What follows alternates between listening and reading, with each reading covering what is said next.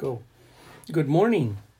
Welcome this Saturday morning to our devotional Golden Nuggets, food for thought and for the imagination.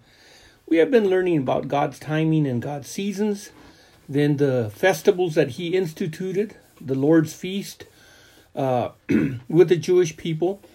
And then we updated that and brought it into the time of Jesus. And the Feast of Unleavened Bread is where we have been talking about. And we left off yesterday exactly here.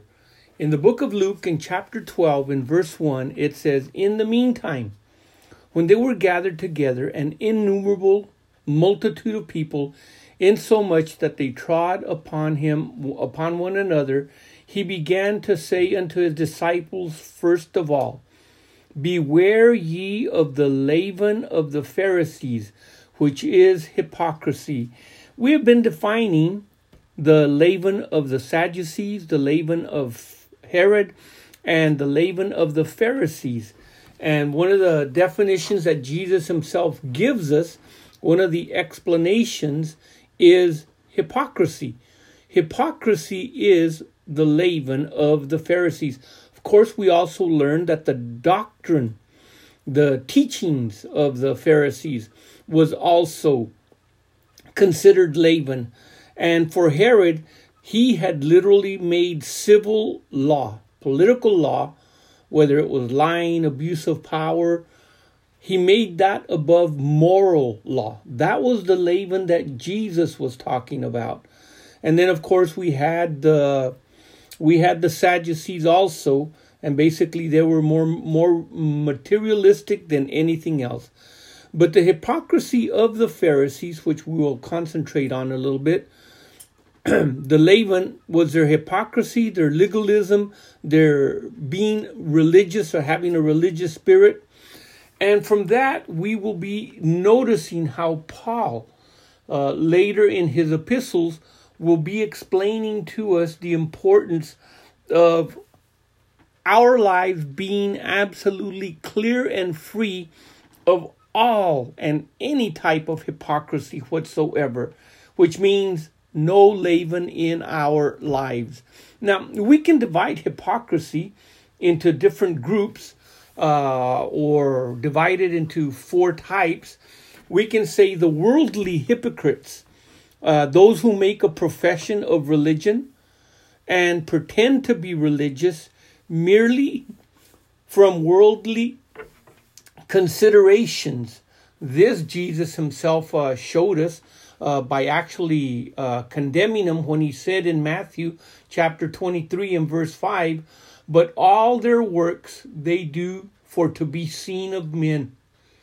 They make broad their phylacteries from their clothing and enlarge the borders of their garments." So in other words, it was pretending. The word actually itself, hypocrisy, means to be an actor. One that acts. One that actually has a mask on his face and pretends to be something or someone else. But in reality, he can never be himself when he is being a hypocrite. He's taking the identity of another. A second one would be a legal hypocrite. A legal hypocrite is one who relinquishes his vices, his practices, his way of life in order to thereby merit heaven. In other words, if I can be good enough, if I can do enough good things, then God is going to accept me, while at the same time, he really has no love for God. In other words, I want to escape hell, but don't tell me how to live my life. I'll live it how I want, and this should be sufficient, God. And actually, in the book of Romans, it gives us an explanation. In Romans chapter 10, in verse 3, it says, "For they, being ignorant of God's righteousness and going about to establish their own righteousness, have not submitted themselves unto the righteousness of God." See, they themselves want to prove that they can make it into heaven without the help of God himself, without having to serve him. All I got to do is do it on my own. A third one would be an evangelical type of hypocrite. And this individual is one whose religion is nothing more than a bare conviction of sin. He rejoices under the idea that Christ died for him, but yet he really does not have any desire whatsoever to live a holy life. This is a type of individual that basically, okay, I have a good religion, and basically I'm glad that Christ died for me. I don't have to go to hell, but I have absolutely no desire to live a holy life. And there are many, many, many, many Christians that fall under this category. In the Bible, Jesus taught us in Matthew 13:20, but he that has received the seed into stony ground, the same is he that hears the word and receives it with joy. But once the persecutions and everything else, he abandons his faith. In 2 Peter, in chapter 2 and verse 20, it says, "For if after they have escaped the pollution of the world, through the knowledge of the Lord and Savior Jesus Christ, they are again entangled therein and overcome, the latter end is worse with them than the beginning." So there is another clear statement there that it is not a good idea if you're going to throw in the hook, the sinker, the line, then that means you commit yourself to everything. You cannot be my disciple if you cannot deny yourself and deny your life and be willing to completely lay it down.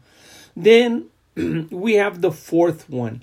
This would be an individual that is very enthusiastic.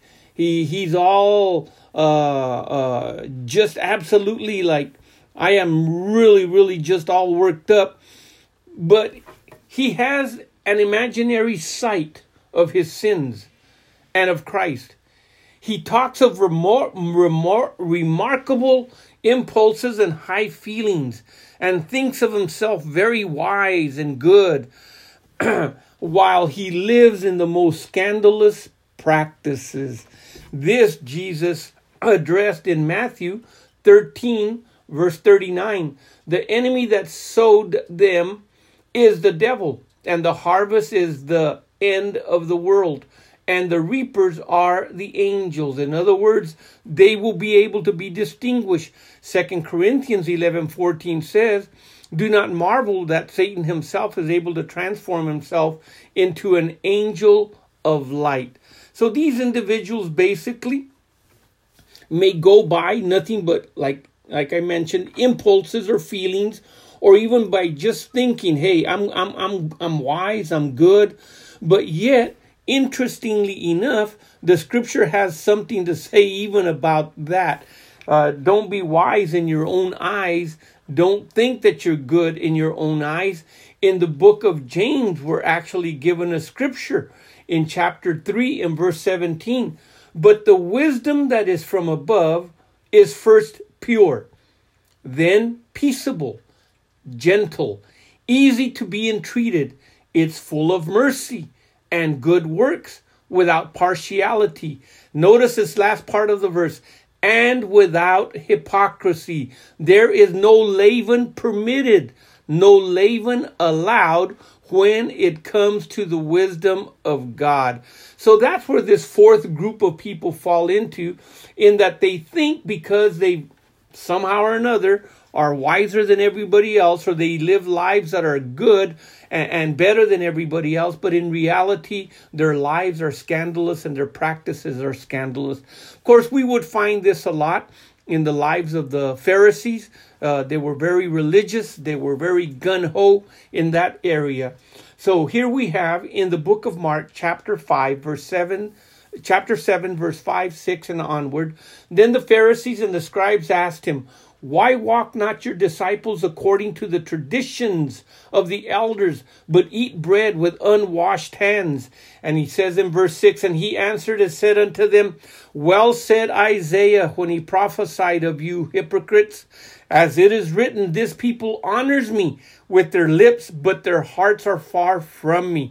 Verse 7, "However in vain do they worship me, teaching for doctrines the commandments of men, and laying aside, in verse 8, the commandments of God, that they may hold on to the traditions of men, as washing pots and cups and many other such things that you do. And in verse 9, he says, and he said unto them, full well you reject the commandments of God, that you may keep your own tradition. May God help us avoid, may God help us to stay clear of this type of hypocrisy in our life.